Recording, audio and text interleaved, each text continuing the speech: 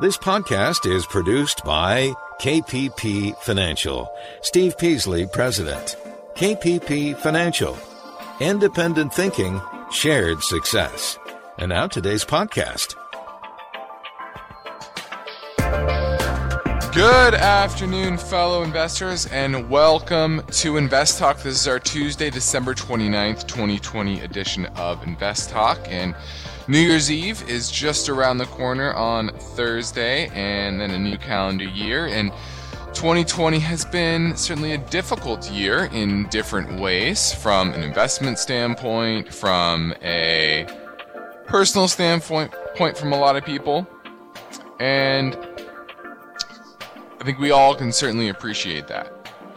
And with the new year upon us, the goal is to look forward, right? Not backwards, look forward, and try to put all of the moving parts together in the new year and understand how it all fits together for us personally and for markets and asset classes. And we know that this year taught you anything is that you have to be prepared. Right? My grandfather's, one of my favorite sayings from my grandfather is, you don't know what you don't know. Right? And the pandemic is a perfect example of that. Is so many people look to, before the pandemic said, oh, well, the next crisis is going to look like the last crisis. Right? Like '08. A financial crisis. Something that markets become unsettled because markets are unsettled. Right? Kind of a feedback loop in ways. Because that's what we recently experienced. And then this year brought a pandemic that I don't think anybody really expected. And it just goes to show you that the next crisis, guess what? It's probably not going to be a pandemic. The next crisis probably won't even involve the housing market. Right? It's going to involve something else. And what that means is you have to take into account all possibilities. Both good and bad. Right? Bad was the first quarter of the year. Good were the second, third, and fourth. More often there's good quarters. But when the bad quarters come, those can be jarring. So you have to weigh the pros and cons of everything you're holding. And in relation to each other. I've done so many portfolio reviews this month, right? People kind of trying to get a second opinion on their portfolios. Do they have the right diversification, asset mix? Where is their biggest risk? And to a man, each and every one, they're overweight tech. Many of them, that's pretty much all they have. They might have a few small positions in Johnson & Johnson or something like that. But pretty much that's what they own. Especially newer investors. That's all they know. They don't know how to look at a utility company or a logistics company or a packaged foods company. In a lot of ways, it's foreign. And it's not exciting. And I get that. But that doesn't mean it can or should be ignored. Shouldn't. Oftentimes, those areas that are the least exciting, from a narrative standpoint, can be the most rewarding. Every asset class, every sector, every sliver of the market, I say, has its day in the sun. Right? All assets have their time when they're doing well. when investors are getting excited. And vice versa. There's times where the enthusiasm of certain asset classes there in the recent past had been so promising. It seems so. And that ebb starts to come from that flow in that flow into that particular asset class or slice of the market. So I'm Justin Klein, and today on this program and podcast, I will do my best to provide you with the strategies, the information that you need to make the right decisions. Give you the mindset to not just rebalance your portfolio, but to make smart money decisions, smart investment decisions on a consistent basis. Okay? So that's my goal here each and every weekday. Now let's check in on the market real quick. You had the S&P down about 8 points today, but it was a very weak market. You had the Russell 2000 that was down 36 points, about almost 2%. Pretty big down day on that front. VTI, the total stock market index, that was down 81 cents, about 0.5% there. So not a big down day in that sense. But if you look into, for example, the NASDAQ composite, that was down 50 points, a little less than 0.5% as well. So modest down day going into year-end, profit taking, maybe trying to lock in a few gains before a potential increase in the capital gains tax next year. Right? A lot will depend on what happens in Georgia, but that's certainly maybe on the top of mind for some people as well. So this could be an inflection point for the markets as a whole. Now, have you heard? You can already tell I have a busy and information-packed podcast for you today, so let's get right to our first caller at 888-99-CHART. Yeah, hello. I was wondering about GUSH. It used to be really high. I don't know if this stock split like a year ago or not. Dextron Daily, S&P Oil and Gas. That's what I was curious about, if it had split like a bunch of times to go from its high back in January to what it is now, or if it's just from COVID that it dropped. Thank you. Bye.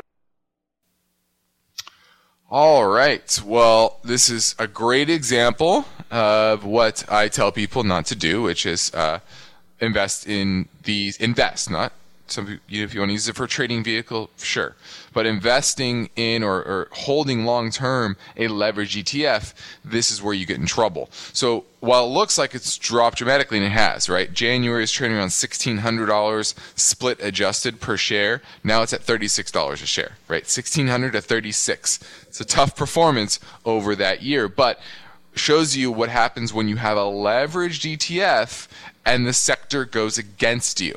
The losses are quick and dramatic. And so you can see that year-long process, that decay of trying to leverage out the portfolio and constantly losing money, right? And compounding those losses. And that's what that leverage really does. And that's why, the whole sector as a whole, this is following the oil and gas sector. It's the Directions Daily S&P Oil and Gas Exploration and Production 2 times ETF. So when the whole sector is doing well, it's going to do fine. But when it's not so much, right? If you look this on a shorter term basis, right, since November was trading $18 a share. Now it's at 38, right? So there's how it cuts both ways, right? When things are going well for a sector, a leverage ETF can do very, very well. But when it's not, they do absolutely terribly. And this is a good example of that. So just good example of why you don't hold leverage ETFs long term. You're listening to Invest Talk. I'm Justin Klein, and winter is here and Christmas over, but New Year's Eve is just ahead. So my job in the new year is to help you develop better strategies, more effective strategies. So let's talk about whatever is on your mind. Your participation is an important part of the mix, so we're taking your calls live at 888-99-CHART.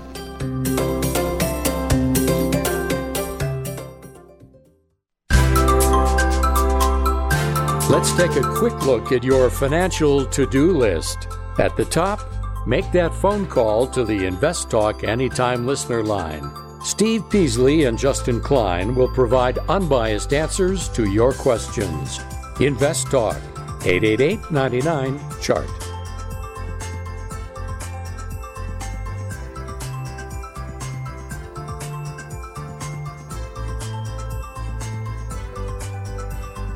Now, my focus point today concerns a story that gives us a lesson in foreign investment, and that is Alibaba shares have plunged again following increased regulatory scrutiny. And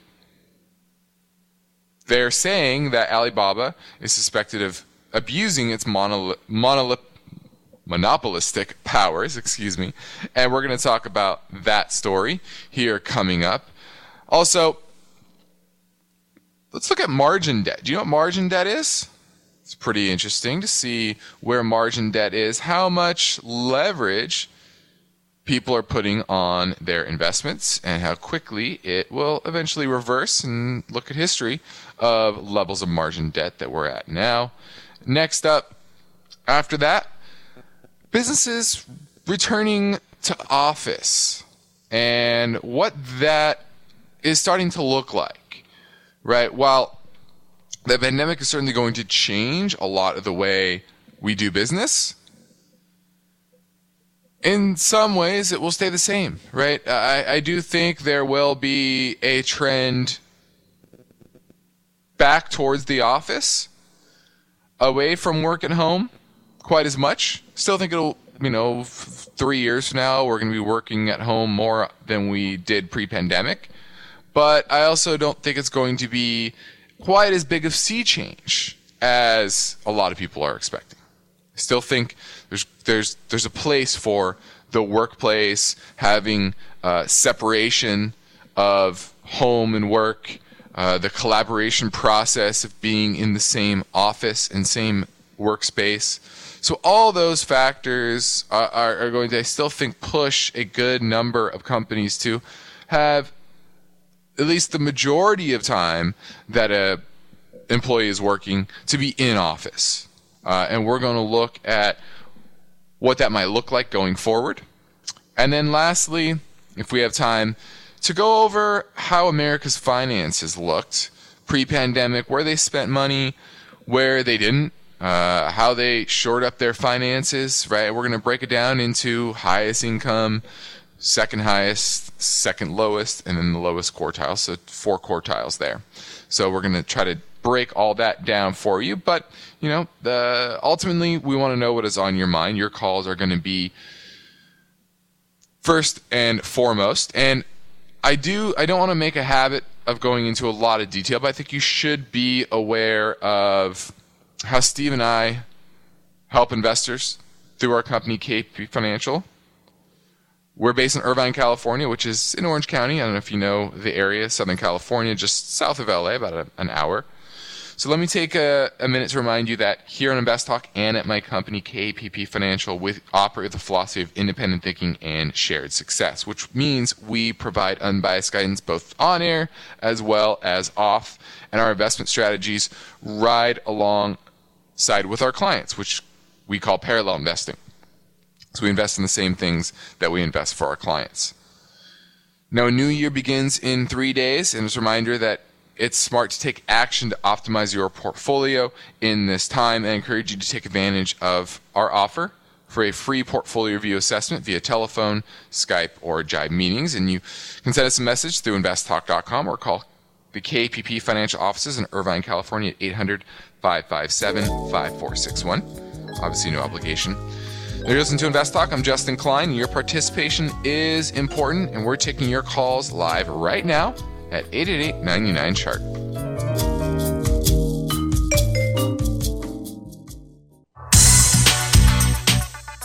What a difference a year makes. You've got finance and investment questions, and Justin Klein is here now taking your calls live. Invest Talk, 888-99-CHART. Hey, gentlemen, Dan from Seattle. I opened up an account with you guys a few months ago and just wanted to let you know I've been very happy so far with everything. Shout out to Nick and Ryan, I believe, who have answered all of my emails because I am very tech challenged, and I really appreciate that. My question is with oil. I still have an account that I play with. I have OXY and Exxon, and I'm up OXY over 100% already. Where do you guys see oil going in the next few months? Should I take some profits, or you think it's still going to climb once the economy starts opening back up? Thanks for any input, and I will eventually probably just give you guys all my money because you are much better at this than me. Thank you. All right, appreciate those kind words. We're looking at Occidental, Exxon, and just the oil space in general. Now, these are two different companies in some ways, but similar in others. Now, they both have a lot of assets, right? Large companies. Oxy has a $15 billion market cap, but more importantly, if you look at revenue, about $20 billion in revenue trailing 12 months, although that's down if you look at an all-time high, right? A lot of that had to do with the drop in oil prices, but it was about $20 billion in December of last year. So down a little bit on the revenue side, but certainly profits have gone negative. And the biggest issue with Occidental Petroleum, OXY is the symbol, is their debt level, right? $38 billion in debt, $16 billion market cap. So they're going to have to work through this, trying to get to cash flow positive. This is certainly a riskier play than an Exxon, which, while the total amount of debt is, take a look at this. Total debt is a little bit higher, right? They're still free cash flow positive by $1 billion last quarter. They're still making money. Their balance sheet is not nearly as stressed, and they're more diversified, right? Oxy is more of your pure play driller, right? That's going to be exploring in foreign oil and natural gas. And where Exxon is more vertically integrated, right? They have refining operations up and down the chain of taking that raw material and turning into other types of products and selling that into the market as well, which, when oil prices go down, that can buffer their revenue, right? And profits. And so that's why next year, Exxon's supposed to make $1.63, whereas Oxy is still going to project to lose $1.69. So two very different companies from a risk perspective. Exxon, certainly better dividend, better balance sheet, better business long term, and so is the safer play. Oxy is a riskier play, but also potentially a lot more upside, right? Pre-pandemic, this trading at $40 a share, and it was having a tough time then. Okay, so if it can get back to those levels, you're talking about over a double from 17 where it is today. Whereas Exxon's at 41, pre-pandemic it was around 70. So a little bit less upside there. For me, I like Exxon. I like the lack of balance sheet problems. They're going to be picking up the assets and have picked up some assets from bankrupt companies because they have the balance sheet and the ability to borrow to buy up great assets in a time like this. And that's really what happens, right? The weaker companies, the poorer run companies that put on a bunch of debt, those are going bankrupt or struggling or having to sell shares as well as assets in order to stay in business. That happens as well. So all those factors make me like Exxon over Oxy, but I do think oil in general will go higher over the next year because of lack of investment in production. Back in the spring when oil prices went negative, remember that? Well, that shut off new investment in the space, and that usually feeds into production about a year out. And so starting early, first half of next year, we're certainly going to, I think, get back to a more balanced environment for oil, and higher prices will eventually come. So I like the oil space. Let's go to Emilios in San Francisco looking at AES, which is AES Corp. This is a utility, electric utility. Bigger one, $15 billion market cap. Do you own it or are you looking to buy it? I'm looking to buy it, Justin, and happy holidays to you. I haven't talked to you this week. How are you? Appreciate it. I'm doing pretty well. You know, it's just trying to close the year strong. And good. I was going to say I'm looking to have it long term for like 20 years, just for the dividends. So I don't know if you like it, the fundamentals of the company. Let me take a look here. It's certainly been on a pretty strong run since the bottom in March. That was around $9 and change, and now we're at $23.31, even higher than we were pre-pandemic. And it's certainly outperformed the utility space recently, right? Utility space has kind of been pulling back overall if you look like an XLU. So my question is, why is it doing that? Which is certainly a positive. But from a valuation standpoint, I do think this is a little bit expensive. I like the business. I like the profitability that it shows longer term. So it would certainly be on my watch list, but I'm not getting excited about buying it at these levels. I think it's a little too expensive. Right now it's trading at 17, almost 18 times enterprise value to EBITDA. Longer term, it's never traded at those type of multiples. Typically it's in the high single digits. So from a long-term perspective, I wouldn't buy it right now, but keep it on your watch list. On the next Invest Talk, the story: U.S. home prices jumped at the fastest pace in over 6 years. That story coming up tomorrow, and Steve will get to that. But for now, I'm Justin Klein, and ready to take your questions live at 888-99-CHART.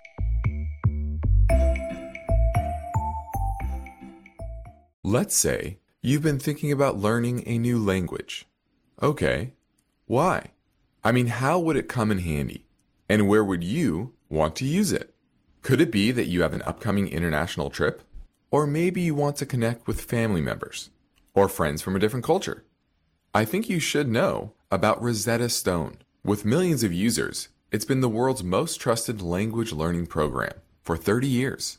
Rosetta Stone is available on your desktop or as an app with Audio Companion and the ability to download lessons offline. Rosetta Stone truly immerses you in the language you want to learn. It has a built-in, patented speech recognition engine called True Accent. So as you practice speaking, you'll get feedback on how well you pronounce words. With Rosetta Stone, you pick up a language naturally. First with words, then phrases, then sentences. It's an intuitive process designed for long-term retention. You really learn to speak, listen, and think in your new language. Rosetta Stone is an amazing value, so your special skill set is within easy reach. You know you want to do this, so don't put off learning that language. There's no better time than right now to get started. For a very limited time, InvestTalk listeners can get Rosetta Stone's lifetime membership for 50% off. Visit rosettastone.com/today. That's 50% off unlimited access to 25 language courses for the rest of your life. Redeem your 50% off now at rosettastone.com/today. eBay Motors is here for the ride. Remember when you first saw the potential? And then through some elbow grease, fresh installs, and a whole lot of love, you transformed 100,000 miles and a body full of rust into a drive that's all your own. Look to your left. Look to your right. It is official. No one's got a ride like this. There's nothing else that sounds like, feels like, or looks like the set of wheels in your garage. With over 122 million parts, you can make sure your number one ride or die stays running smoothly, so there's no limit to how far you can take it. Brake kits, turbochargers, engines, exhaust kits, roof racks, LED headlights, bumpers, whatever your baby needs, eBay Motors has it. And with eBay Guaranteed Fit, it's guaranteed to fit your ride the first time, every time, or your money back.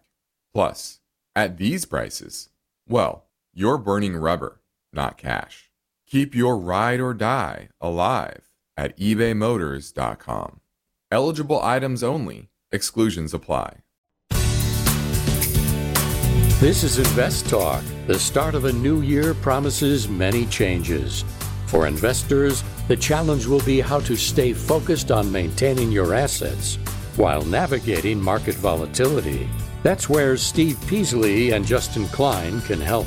The phone lines are open and waiting for your questions now. 888-99-CHART.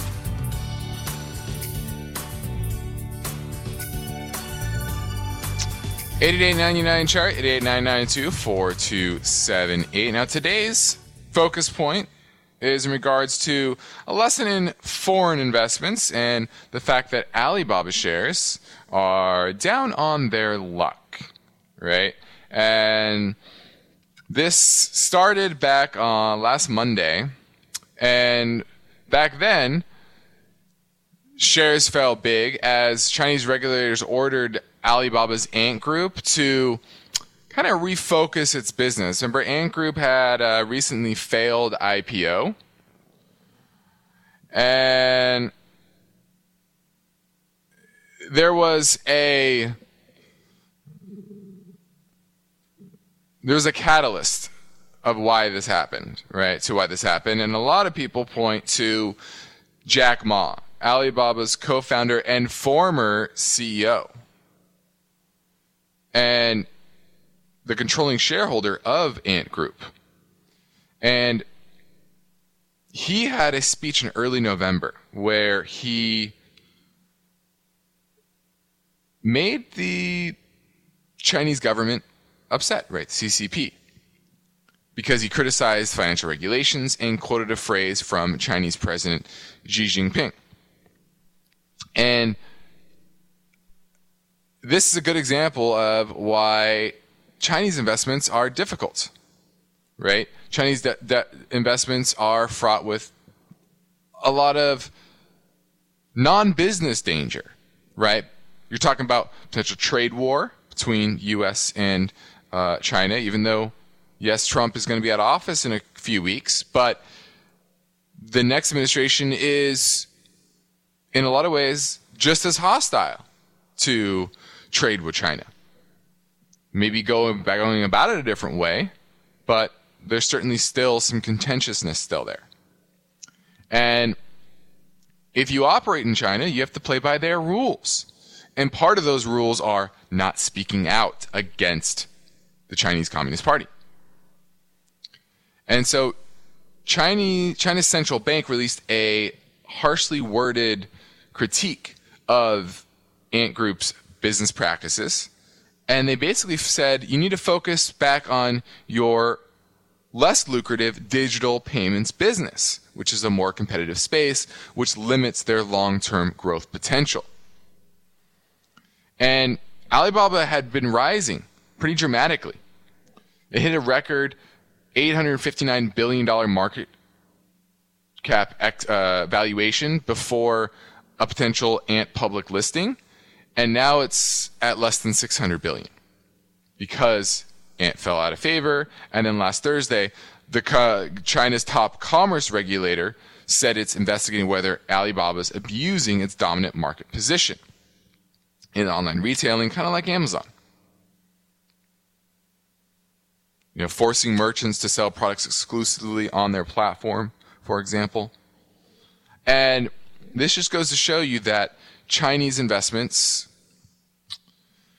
when you're thinking about them, it's more than just the underlying profits and revenue, which are also hard to know how much is real, how much is fabricated. You know, we've seen that in history. Certain percentage of it is it small or large?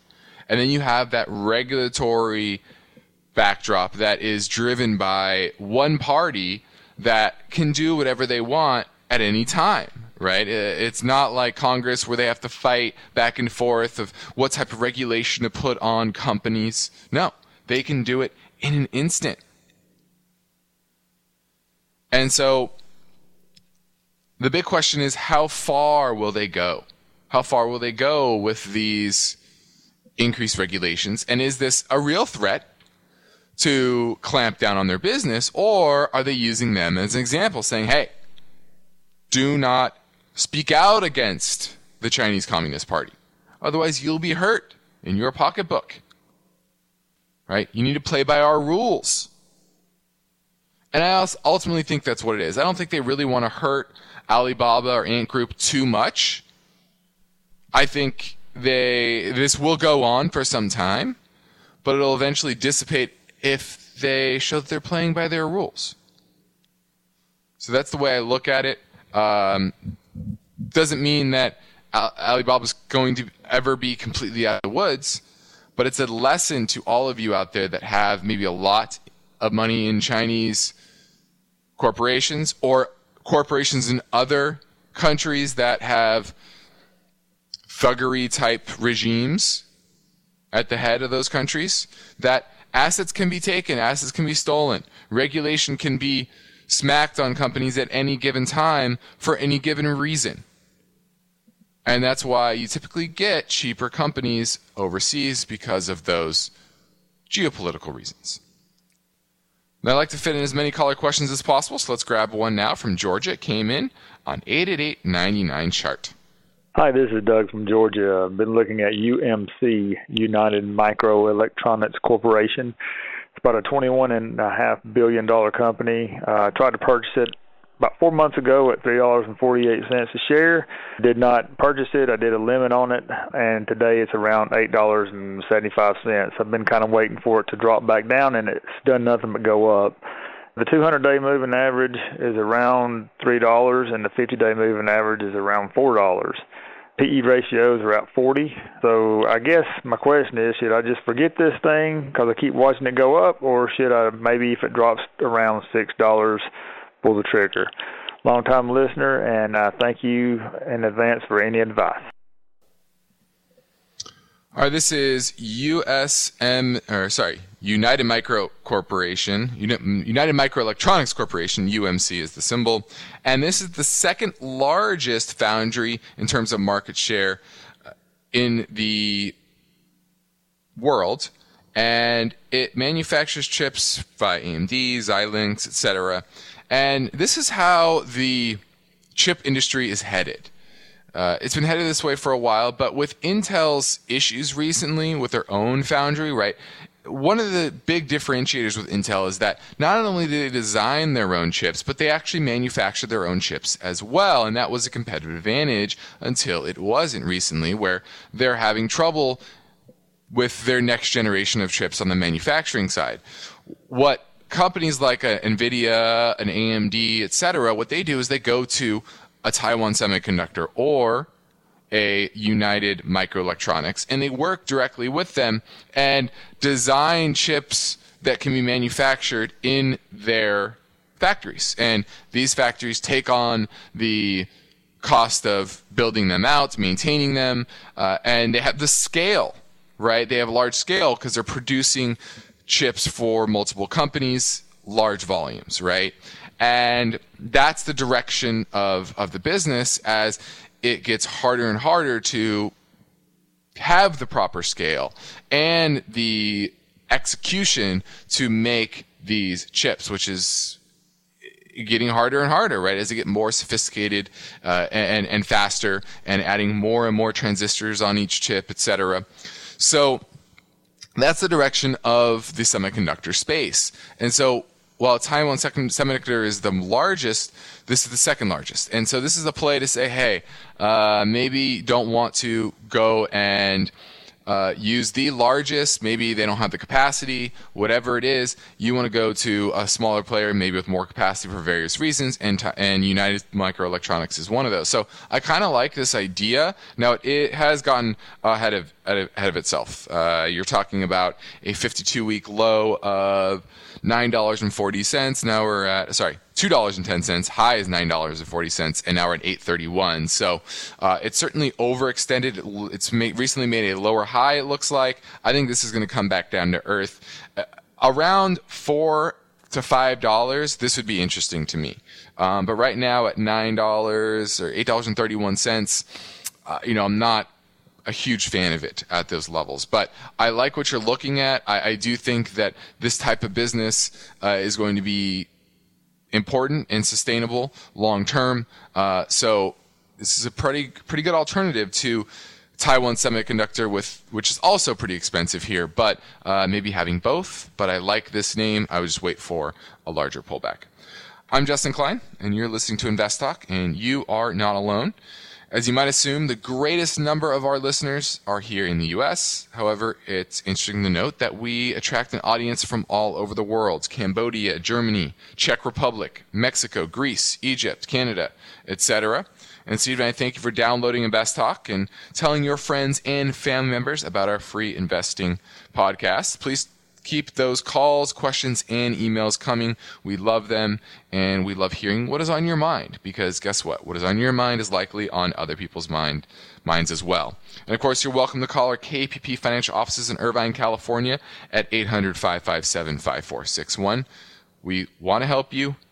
We'd love to help you. But for now, our podcast phone lines are open. Give us a call at 888-99-CHART. This is Invest Talk. You can get your free Invest Talk podcast downloads anytime at iTunes, Spotify, Google Play, or investtalk.com. I am a big fan of your podcast, and I just got started with it. Be sure to tell your friends and family members about Invest Talk and encourage them to listen, rate, and review. The Anytime listener lines never close. Steve and Justin are waiting for your questions. 888-99-CHART. Hi, my name is Sunny, and I have a question regarding converting account 401k to solo 401k. Actually, I'm currently working as W-2 employee, where I'm contributing to a regular 401k account. And I do have a solo 401k account as well, which I had opened a couple of years ago as a consulting, which is still continuing. My question is, while working as a W-2 employee and contributing to regular 401k, can I roll over all the money to solo 401k? The reason I'm asking is there is more options to trade individual stocks in solo 401k rather than some limited options in regular 401k. Is it possible that without leaving a current job, I can roll over from 401k to solo 401? Thank you, and I will listen to the answer over the podcast. Thank you. Ooh, that's an interesting one. Well, you can contribute to up to $57,000 per job, but a total of $114,000 for your contributions to defined contribution plans. So you can have both, but there are limits to that. I would definitely consult with your CPA on that. Now,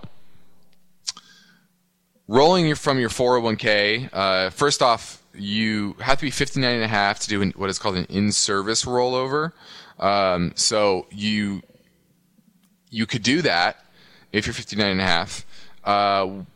I wouldn't go into a solo 401k. I don't think that's necessary. Now, from a contribution standpoint, opening a solo 401k, that might make sense. Once again, talking with your CPA, figuring out the limits based on your income, et cetera, will be important. But what I would do is just roll that into an IRA, right? You're talking about opening up options, allowing to invest in anything at Schwab, for example. Well, you can do that in an IRA. So I would just use an IRA, more straightforward, easier to understand. And, we have clients that do that. If they're over 59 and a half, we can open up a rollover IRA and we roll the balance while they're still contributing to it, right? They might have $500,000, roll that over into a rollover 401k, rollover IRA, opens them up to pretty much any investment opportunity, and then they still can keep contributing to that 401k. So that's the way to do it. Now, if you're under 59 and a half, that in-service rollover option isn't available, so you can't really get that money out. Even if it's going to a solo 401k, doesn't matter. Okay? You can't take that money out. So hope that helped. Hope that clarified it. Let's go to Noel in Napa, looking at B&G Foods. Yes, hi, Justin. I'm a senior citizen, and I've gone through several recessions, and I'm thinking about kind of pruning things down a little bit because the next few quarters don't look all that bright. So anyhow, I've got about a 78% gain in BGS, and we don't know what the tax situation is going to be next year either. So I was thinking of closing it out on the 30th when it when it does its stock dividend. Forgot the term.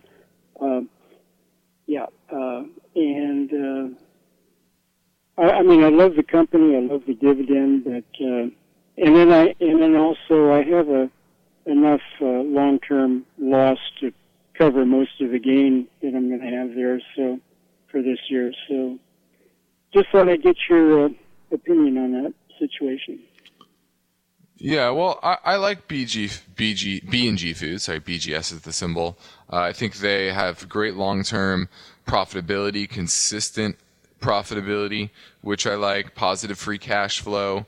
The return on equity tends to be in the mid to high teens, so I like that. While they did struggle last year, they've done well during the pandemic, and I expect them to continue to do well. I think their management is good. So, I like the business. It does still yields about 6.5% or so, 6.3 at the current level. It does go X tomorrow. That's you're talking about the X dividend date. So, I like it. I would hold it personally. Now, technically, looks like it's getting a little tired. So, if you're looking to take those gains this year, not a terrible time to take it, but I like it longer term. This is Invest Talk. I'm Justin Klein, and we have one goal here is to help you achieve your own particular version of financial freedom. And our work continues after this final break. So get your questions in now at 888-99-CHART.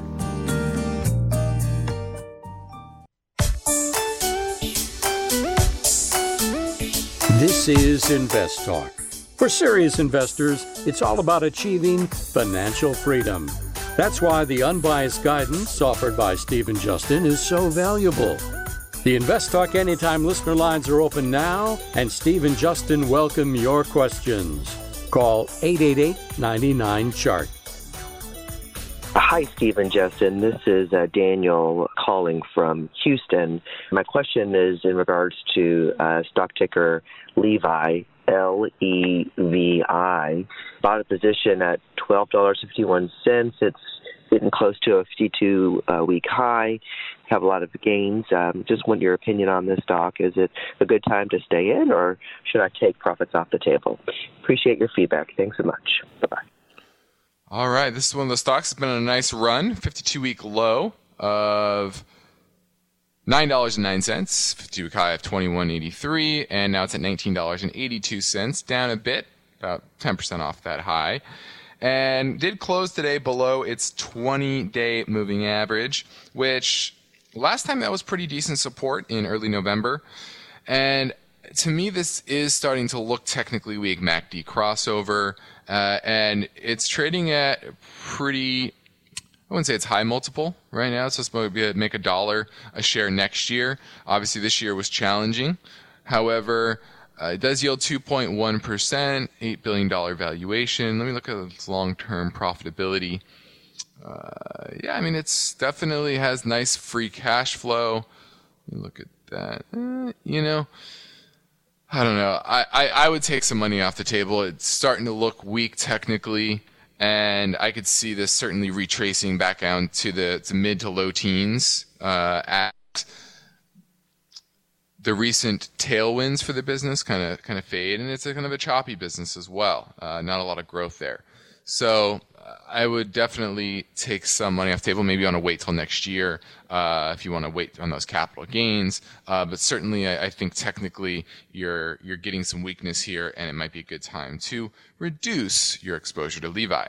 Now, that brings me to my final talking point, which is margin debt. I don't know if you know this, but you can borrow a lot of money against your portfolio to buy stocks, and people are even getting crazier in this market and buying options, and options themselves are leveraged. So they're piling leverage upon leverage.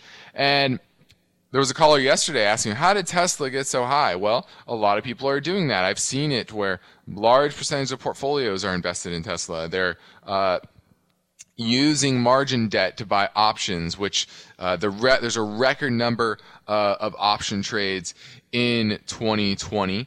What was the number? 29 million option contracts changed hands each day this year. That's a 48% jump from last year, according to Options Clearing Corp. It's a record. So they're using leverage upon leverage. So this is why the market is so frothy right now, is because people are just piling into chasing their returns, chasing these high-flying stocks, and buying up call options. They figured out kind of a way to game the system, at least in the short term, which is buy a ton of options, and it forces dealers to hedge their position by buying the underlying stock. And they're doing this with debt and leverage. Investors borrowed $722 billion against their investment portfolios through November of this year. That topped a previous record high in May 2018 of $668 billion. And margin debt records tend to precede bouts of volatility that we saw in 2000 and 2008 as well. So a lot of people are extrapolating recent past and going, really putting all the chips in. And it just smacks of 2000, 99, 2000 in a lot of ways for me. You know, I was fairly young then, but I remember it.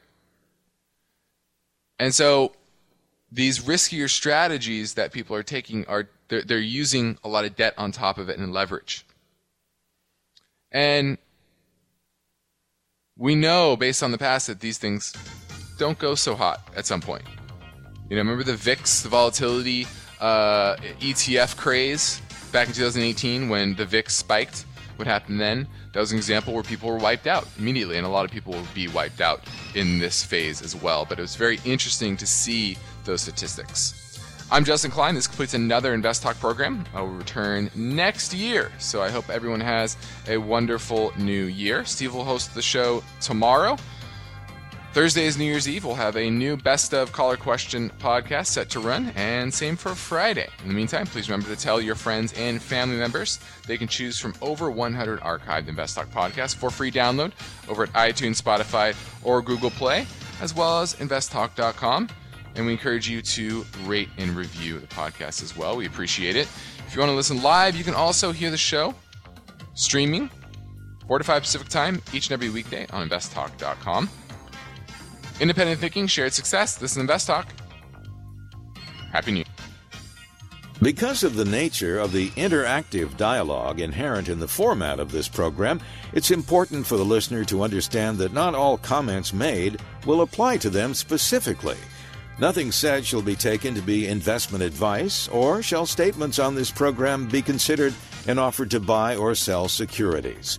Such advice is rendered solely on an individual basis, and at times will require that the investor review a prospectus before investing. Invest Talk is a copyrighted program of Klein Pavlis Peasley Financial, a registered investment advisor, which retains all rights. For more information regarding KPP's investment advisors, call 1-800-557-5461. Steve Peasley is President and Justin Klein, Chief Executive Officer of Klein Pavlis Peasley Financial.